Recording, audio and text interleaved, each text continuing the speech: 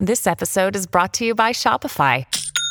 Forget the frustration of picking commerce platforms when you switch your business to Shopify, the global commerce platform that supercharges your selling wherever you sell. With Shopify, you'll harness the same intuitive features, trusted apps, and powerful analytics used by the world's leading brands. Sign up today for your $1 per month trial period at shopify.com/tech, all lowercase. That's shopify.com/tech.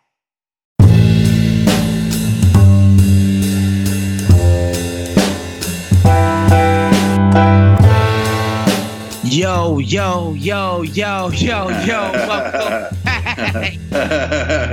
Welcome back. Yo. Welcome back, ladies and gentlemen, children and babies, mammals, cats, rats, and dogs, to the latest edition of the Woke Bros.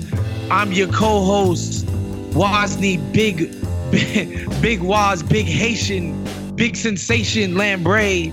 Alongside, as always, my compatriot and compadre, my comrade, man, my fellow commie scum, hey. Michael Jamal, Abdul, Shabazz, Brooks. What's good, baby? Allahu Akbar, let's get it. I love it. On today's show, of course, we got to talk about Beto O'Rourke. Womp.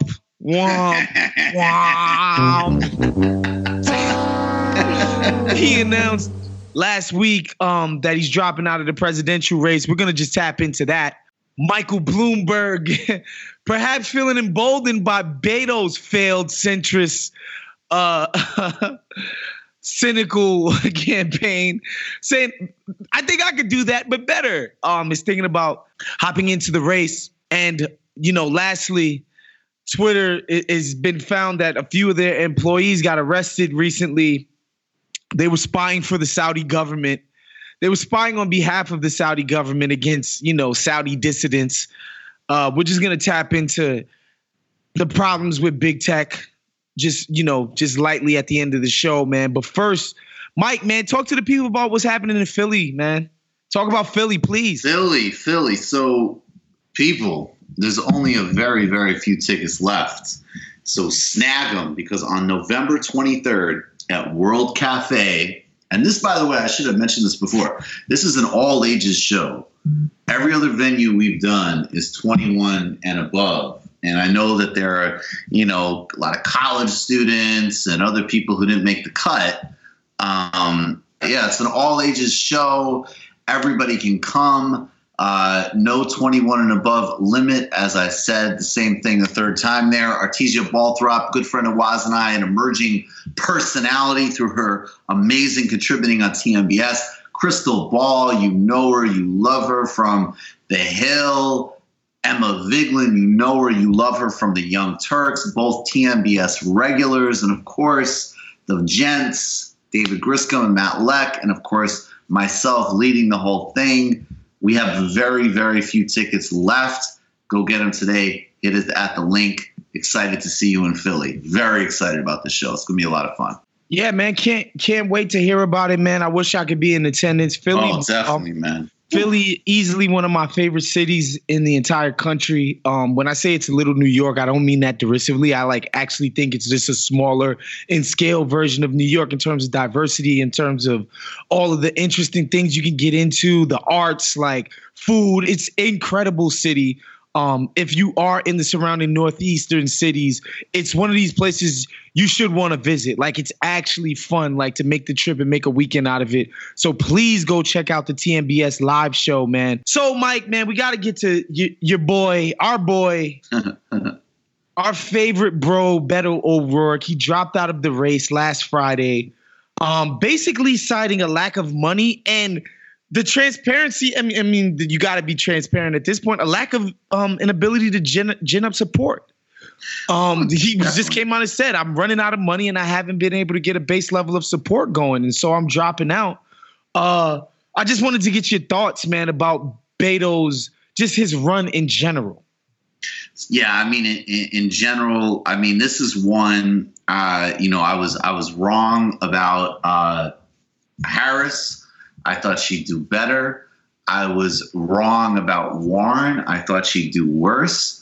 And I've made a lot of calls that are on point. And one was, I never bought it for a second. Beto O'Rourke is a nice guy. I'm actually going to contrast him to Mayo Pete in a minute.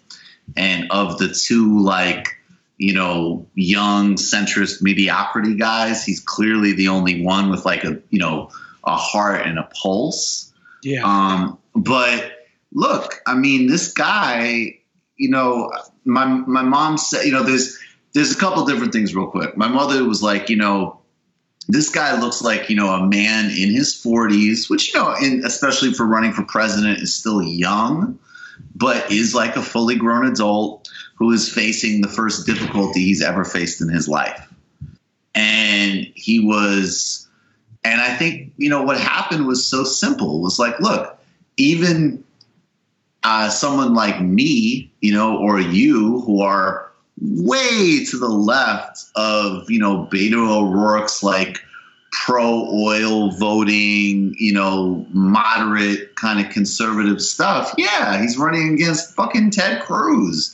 And he's a halfway decent human being who will occasionally vote the right way. And also, incidentally, isn't one of the worst people on earth. Yeah, of course. Let's see if we could chip off a Senate seat in Texas, which, by the way, he didn't chip off. He lost. Now, it should be remind people, it was an uphill battle, but he lost. He didn't win an improbable upset. Okay, but in fairness, though, it's Texas, right? No, not in fairness. That he lost. I'm sorry. And all of the trends are going in fact, I would say today, if there wasn't voter suppression and fucking with people's citizenship status, Texas might already be a blue state. People don't even think about that. The trend lines are, Texas is only going to get more competitive, right?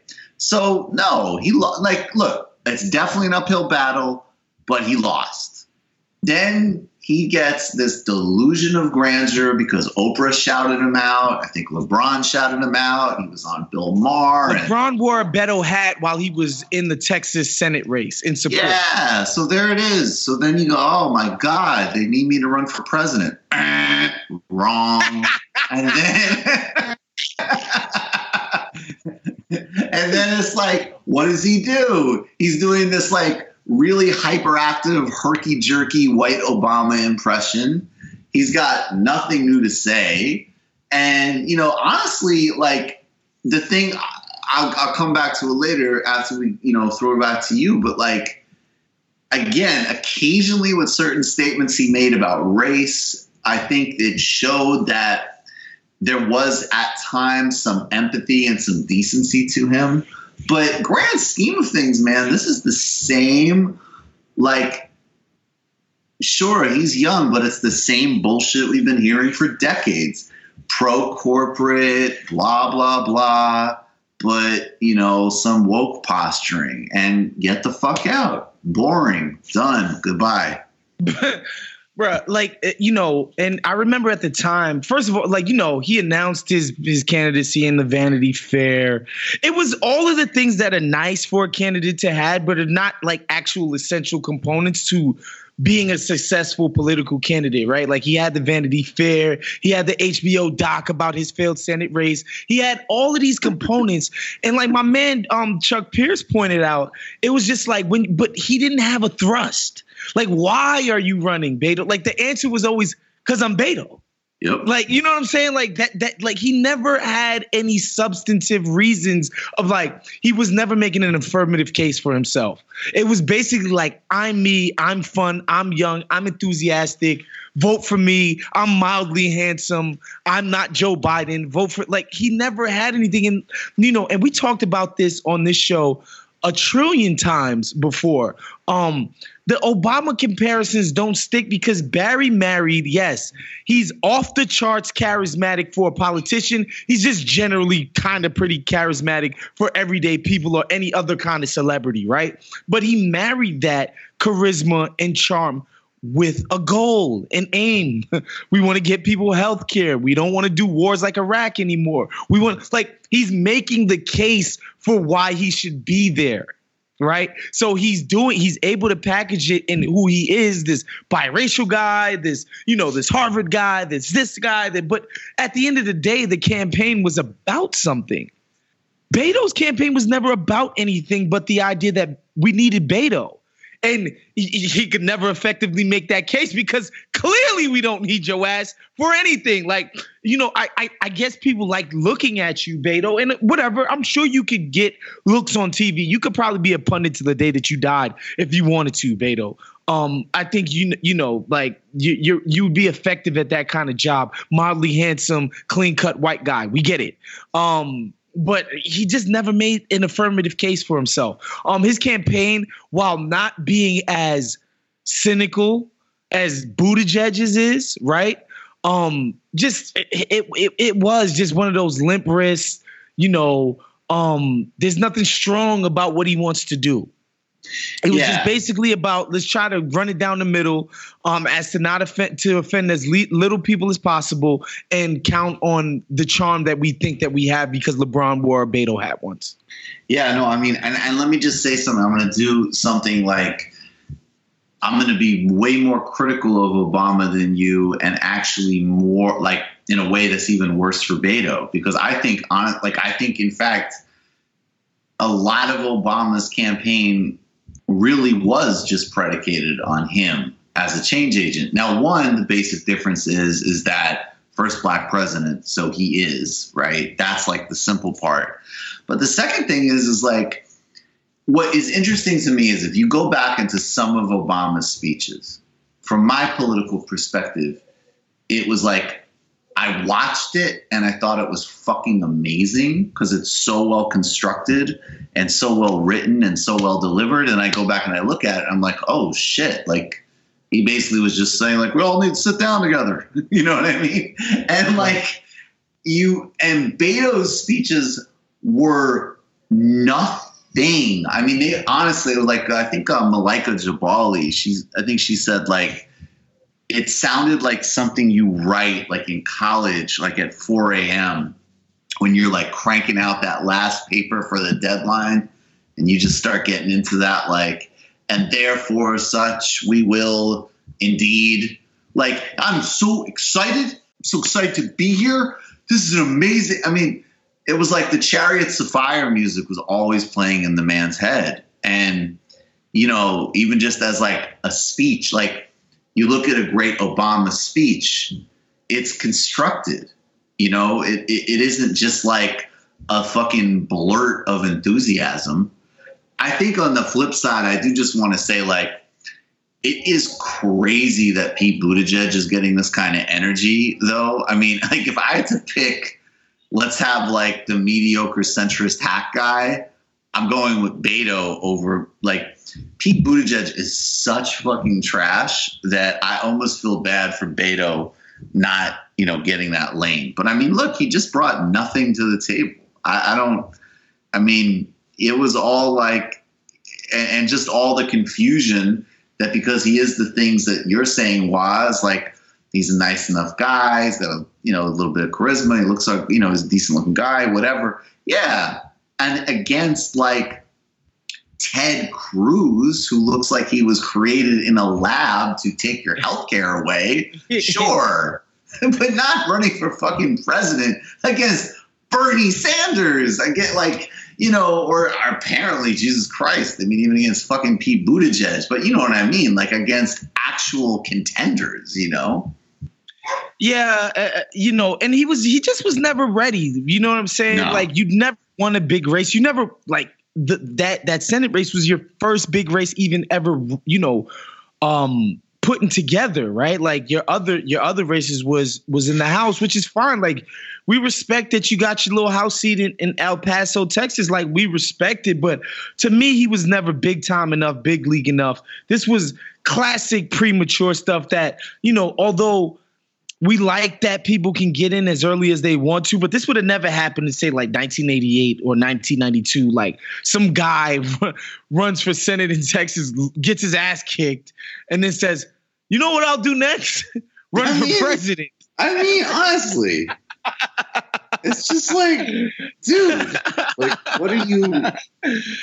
I don't know. I never bought it, and I don't have the time, but it would be very funny to me to go and, you know, I saw Joanne Reed. Like I saw all of like the usual fucking like, you know, mediocre commentators that, you know, that of course like the MSNBC pundits and everybody else, of course they would love Beto and David Axelrod, like getting all like, oh, I see why people are excited. And I was just like, dude, you people are nuts. You have no idea. See, the thing, what is happening in this. You know what country. I think about those people though, those MSNBC people? I think they're invested in selling these guys as personalities and happenings and phenomenons like celebrities. Like they're attracted to the potential for somebody to become like that's why they liked Obama, quite frankly. Like he felt like a rock star, a movie star, this, that. And they're always drawn to that. Like they're always a sucker for that kind of thing. Like this guy's he's gonna become a symbol and this, and it's just like, you know, they're never drawn to the actual meat and potatoes. Like, okay, well, this guy gets working people excited. You know what I'm saying? Like they would never get excited about Sherrod Brown, right? Like even though Sherrod Brown is, you know, a Democrat who continues to win in Ohio, which is turning more red, more conservative by the fucking day, right? But that's not sexy to them. You know, like he's not as handsome as Mayor Pete is to them. He's not as handsome as Beto is to them. He doesn't attract them. Like a Sherrod Brown would never do he would never get that thrust from that pundit class, even though there is something excited about what he's doing in his own actual state, right? Like that he's maintained a level of authenticity and a level of like, his constituency feels connected to him. They think that he's invested in their actual everyday issues, like, and he's doing it in Ohio, where Democrats continue to fucking lose every single year. But no, like that should be exciting. That should be something people want to talk about, right? Like that should be something that pundits be like, wow, like this guy actually is moving people. Like he actually moves people, and we know this because he's doing it in his home state. Like that shit doesn't move the pundit class. It doesn't. Like they're drawn to celebrity. They're drawn to like star power. Oh man, this guy's gonna be on the cover of Us Weekly. You understand what I'm saying? Like that's what they're drawn to, and it's corny, but you know that's just what it is. That's why Mayor Pete gets so much. No, Mayor Pete doesn't even. I mean, but Mayor Pete doesn't even have that. I mean, Mayor Pete has. Well, he's gay. Did you forget that he's gay, Mike? I get that. Yes, I understand that part of it. But I mean, he's like an android. I mean, he's got no heart, no. Right, and the thing is, he's the mayor of South Bend, Indiana. He's the mayor of a small college town, and it's funny because on one hand you can be like, the guy has no experience and is just a kid who was a mayor, and then on the other hand you can say like, actually, he does have some experience and basically like aiding a white supremacist coup inside a police department, according to all evidence we've seen. And these motherfuckers have the temerity to say, hey, black people are a little cool on them because they don't like gay people. I mean, that is so disgusting. It's so wild how that is playing out. And of course, like the same people that will some of the same people that will actually throw that around are the same people that are, oh, Bernie didn't quote Toni Morrison, like, I mean, it's just unfucking believable. I mean, the thing that I'll say to those people, Mike, well, how do you explain Luther Vandross?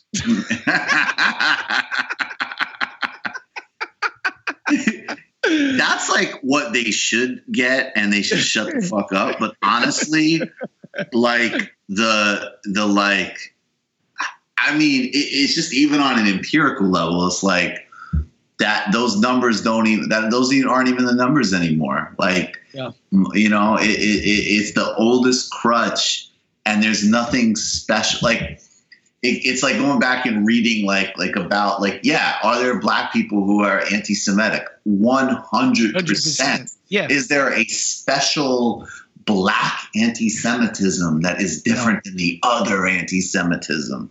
No. And by the way, like just right now, obviously Biden is the favorite amongst like the older black people, like in places like South Carolina and things like that.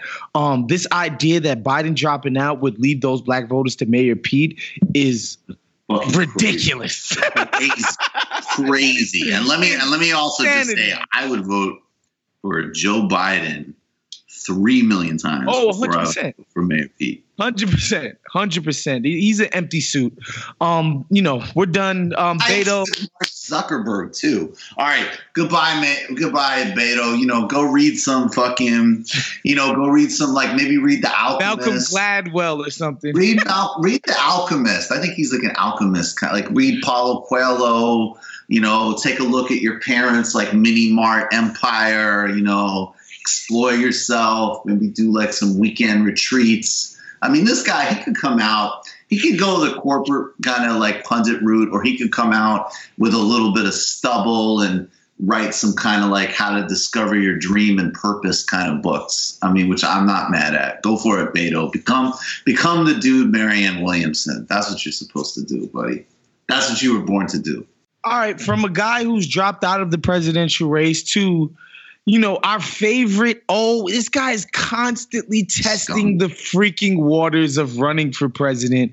He's eternally running for president. Bored billionaire baby, former mayor of New York City, Michael Bloomberg, has announced that he's thinking about running, Mike. He's thinking about running as a third party candidate. He's clearly not going to try to get into the Democratic field.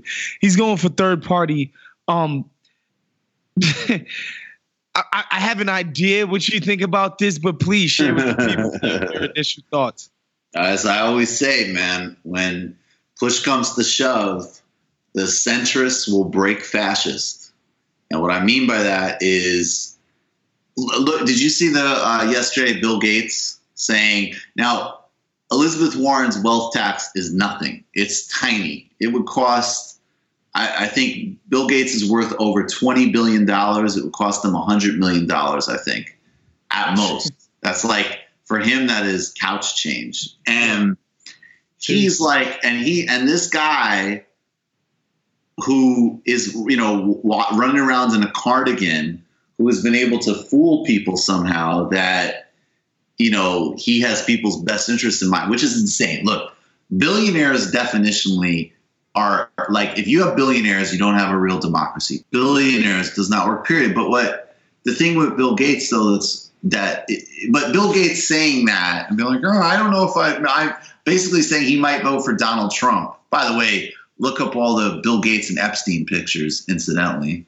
But besides that, like, what Michael Bloomberg is showing, and Michael Bloomberg was a guy who said several months ago, and I always try to give credit where credit is due. And Michael Bloomberg is one of the biggest oligarch scumbags on earth. But he said, I'm not going to run as a Democrat. I don't want to seek the nomination. I won't run as an independent because I can't do anything that would undermine the Democratic nominee because we got to get Trump out of office. What these people are showing is that, even Elizabeth Warren, who's a moderate, let alone Bernie Sanders, who actually wants to create a real fucking working society in this country.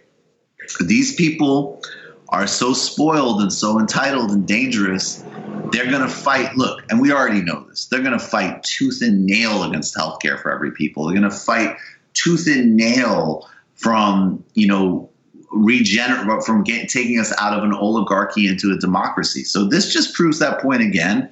And I just hope people the last thing I'll say is I heard today this great example that Amberly Frost uses from Chapo, which I never heard before, but she said that apparently she said that like in Britain, the ruling class makes it easy because they do like wild, evil shit. Like a Tory MP will say the people at the Grenfell Tower fire were stupid. That's why they didn't leave. Or they do shit like fox hunting. They're old school, like inbred evil people, and they make it really clear how evil they are. But in America, they've been getting so much mileage off of like, hey, I wear a sweater. And it's like, it's the same fucking thing. They're bad. They're not good. Mike Bloomberg's not your friend. Bill Gates is not your friend.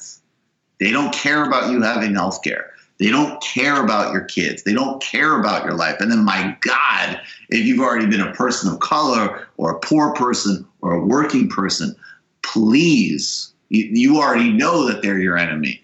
But even if you're like, hey, I'm middle class, I've got a decent job, I have a Volvo, they will fucking cut you off of their Elysium future too. Grow the fuck up. Yeah, the thing about this is what it reminds me of, right? When you hear the term moderate Republicans, like the reason why there's no moderate Republicans is because there's no constituency for it, right?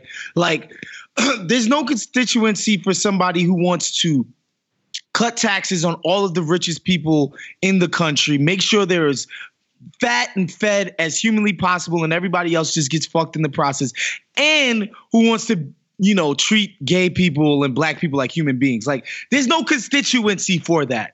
It's like their base is like, we let you do all that shit with the rich people because you want to punch gay and black and Mexican and, Middle Eastern people in the face. Like, you have to do one with to be able to do the other. But like, there's no way to achieve that other thing. That's why there are no moderate Republicans. Nobody wants it.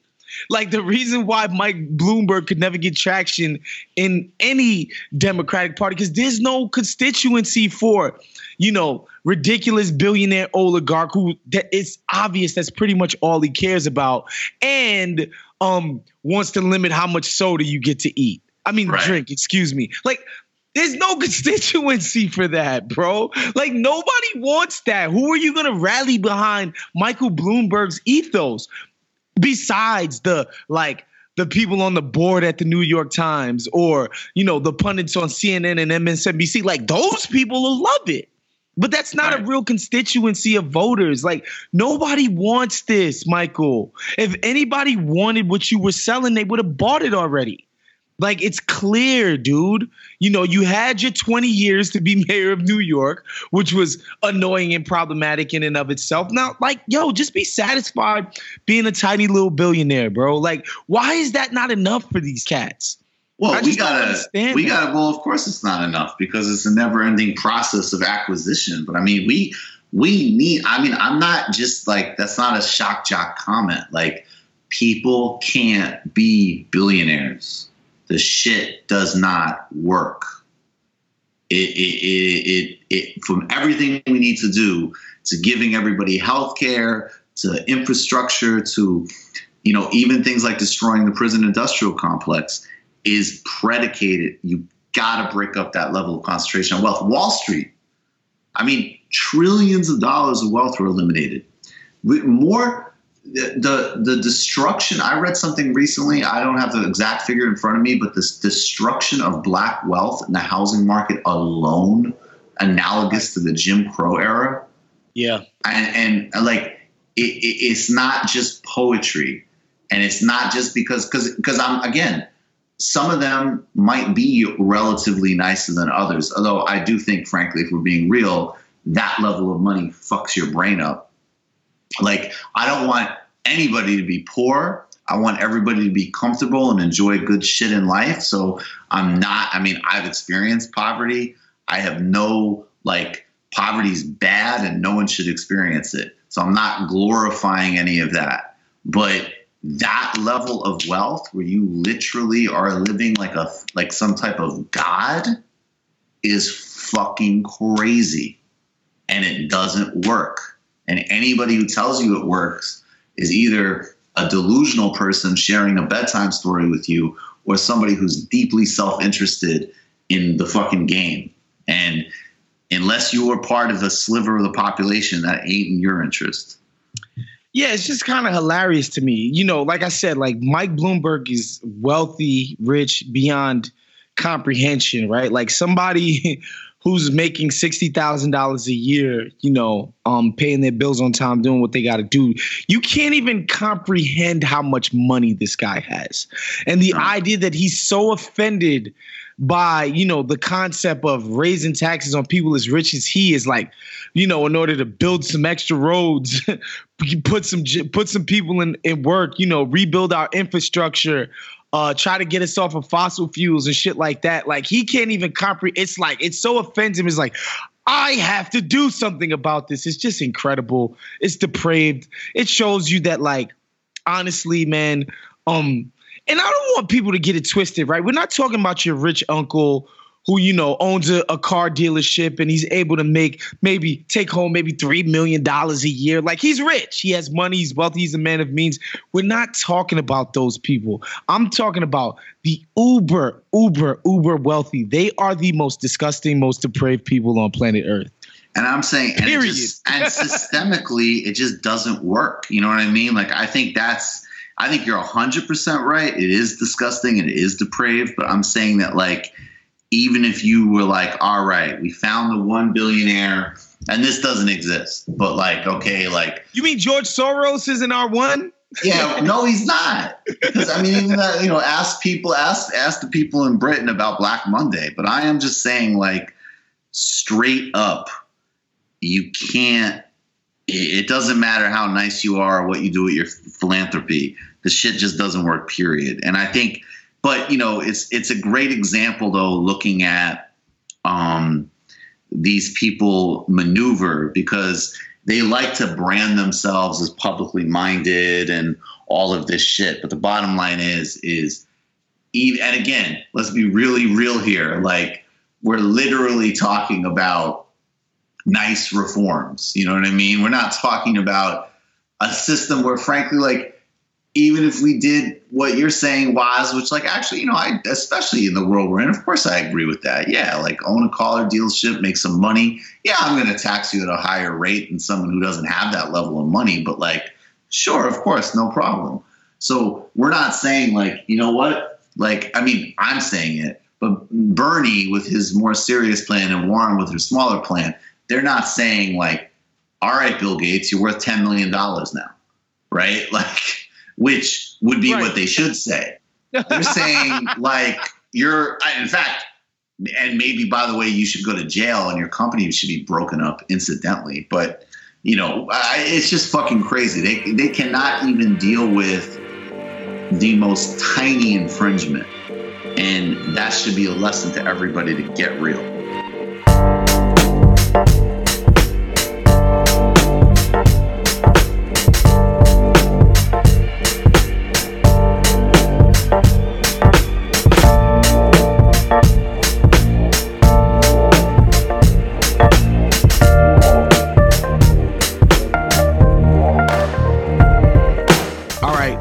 Topic of the day is in the world of tech. How many employees was it, Rob, over at Twitter? I thought you said six. Wait, were they arrested? I thought they're not here. Yeah, so the story goes, to lay it out a little bit, because it kind of just came across the wire recently. The Justice Department says 2 former employees accessed information about people who made posts critical of the Saudi royal family. It happened between November 2014 and 2015. Long story short, these employees of Twitter, on behalf of the Saudi government, hacked into or accessed about 6,000 accounts. And their names are, let me just grab them right here.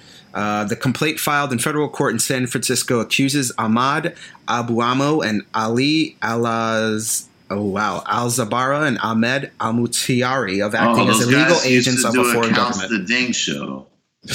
Yeah, I think they were at their show. But yeah, so these 3 employees, 2 of them are former Twitter employees, basically have been charged with spying on some users and social media platform who were of these people who were critical of Riyadh and providing that information to the kingdom's officials. Man, it's a crazy story because it's Twitter and we all use Twitter and we know what's happening. But, like, I'm not in any way shocked by this, right?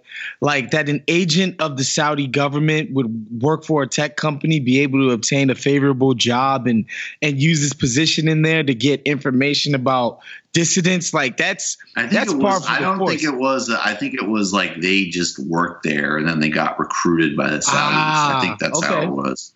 But either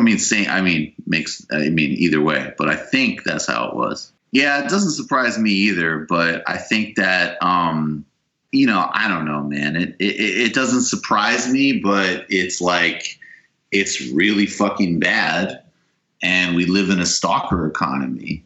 And like you can go through even just if you read articles about like the spyware that the Israeli companies are selling, as an example, and U.S. and British companies sell to governments like Saudi Arabia to spy on every single aspect of these dissidents' life. I mean, it's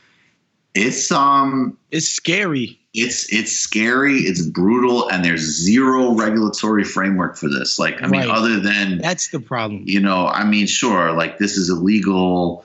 They shouldn't have done it. Whatever, but.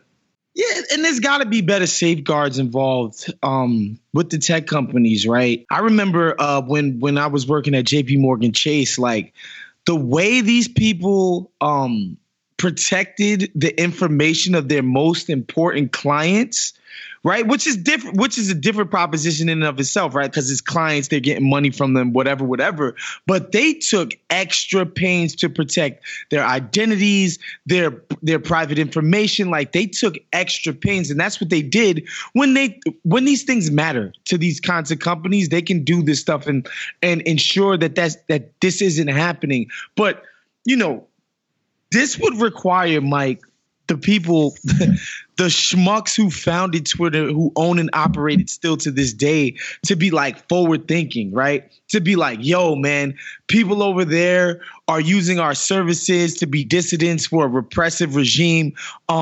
Let's make sure we're not doing anything to put those people in harm's way.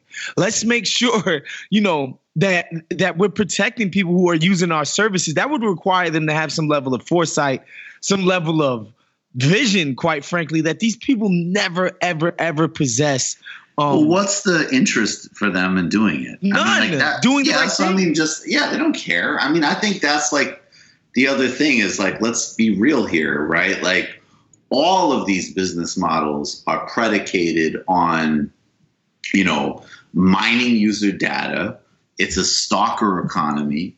They don't give a fuck. I mean, like it's funny because I actually have mixed feelings about like that whole like Facebook correcting political ads thing, because I think like, yeah, so do I. But like on the flip side, if you go to a place, I mean, they allow in Myanmar propaganda that has helped genocide against the Rohingya. And their stance is they don't want to be responsible for shit, and they're profiting off of it. So, I mean, this is a different example. Obviously, this specifically is an embarrassment for Twitter and not a good look.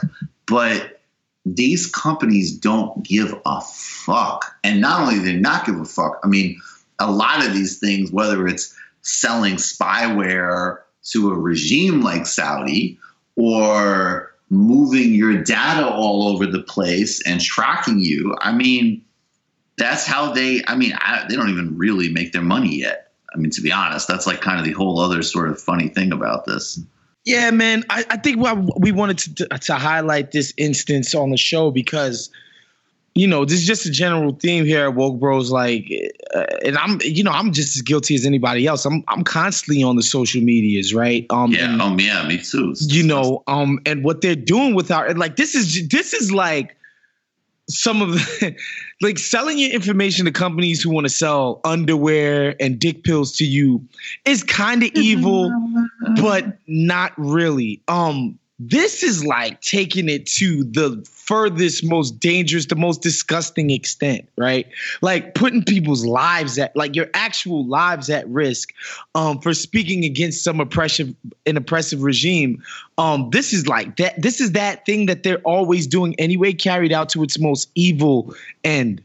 And I think that's why we wanted to highlight it today. Obviously, this is not an everyday occurrence, but this is the extreme though, like people's private information being sold to a government that's known to murder journalists, murder anybody who speaks out against the regime. So we just wanted to highlight this because it's just something you want to keep at the top of the mind as we become more dependent and ever so more addicted to these social medias and these tech companies. Just be mindful of this stuff and keep it at the top of your mind, man. Yeah, without a doubt. I just want to say, as we're doing this, it hasn't come down yet, but it looks like it actually might be going in the right direction, that the Brazilian Supreme Court might be finally forced due to just the, huge revelations, which I've talked a ton about on TNBS, a little bit on this show, that basically this process that put the former president Lula da Silva in jail in a totally dishonest and corrupt fashion, with the cooperation with the Justice Department in the United States, and help facilitate the election of this, disastrous fascist in Brazil, who's destroying indigenous people, labor, the environment. Just today, actually, on a television program, a guy hit Glenn Greenwald. Of course, Glenn being Glenn, he got right up, got in the guy's face. Yep.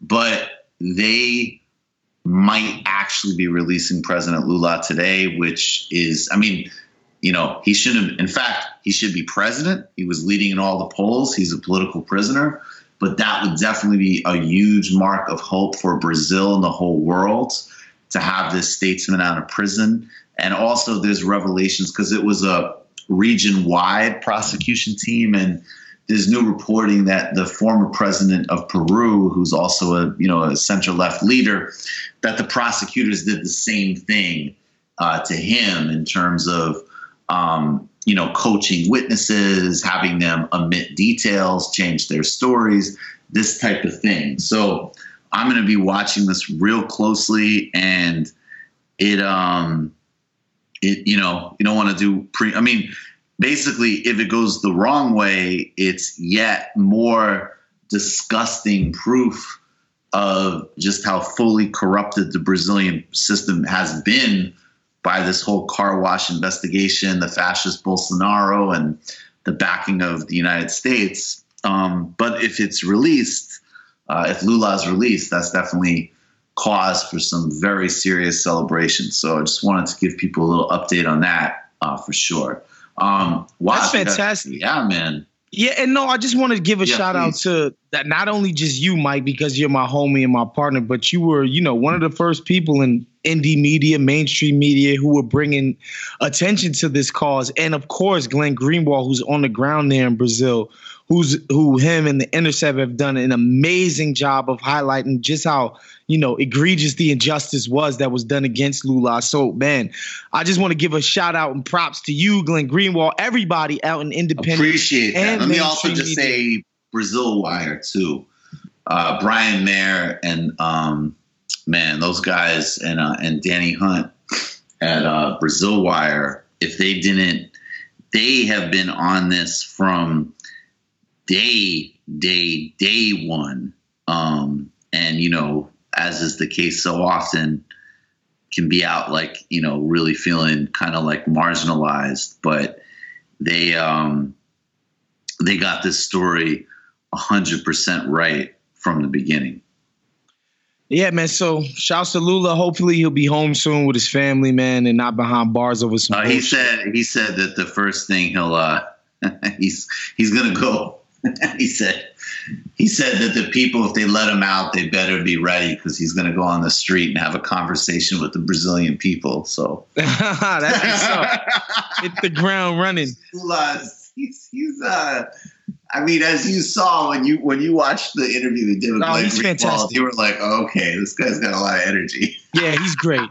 Yeah, he's great. Yeah, and so, we're going to transition into Digging in the Crates, our weekly segment where we give a recommendation from culture, whether it be literary, whether it be movies, TV, music, an art exhibit that we happen to check out.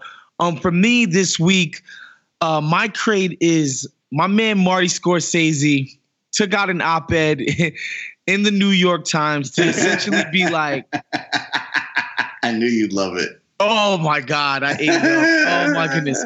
Marvel movies suck. Please, Capital, take risks on artists. Take risks on things that haven't been market tested, haven't been pared down, haven't been this, that, and the third to an insane probability that you're gonna make this amount of money. It's important that we make art that that moves people, inspires people, that depicts just the human condition, He mentioned different artists that he thought were fire. And, I just want to give a big shout out to Marty Scorsese. Please go read his op-ed in the New York Times. He's unapologetic in his stance, as you would expect a crotchety old man to be. So I just wanted to highlight that, man. Make sure you go read every single word of Marty Scorsese's op-ed in the New York Times. Love it. And I'm with you, Waz. I just wanted to recommend the new Bill Burr stand-up special. I don't actually even remember the name of it off the top of my head. It's on Netflix. So what's funny to me, I think, honestly, like the first couple of minutes of the special, he kind of does the like, are you triggered shtick, which, again, I think everybody knows, the critique that I have of that, very like manners obsessed, triggered culture. I think it's legit. Although it's like every comedian does that shtick now, as my man Ben Burgess was saying. So I agree. Like, although, even when Bill Burr is doing what everybody else is doing, he does it better because he's Bill Burr.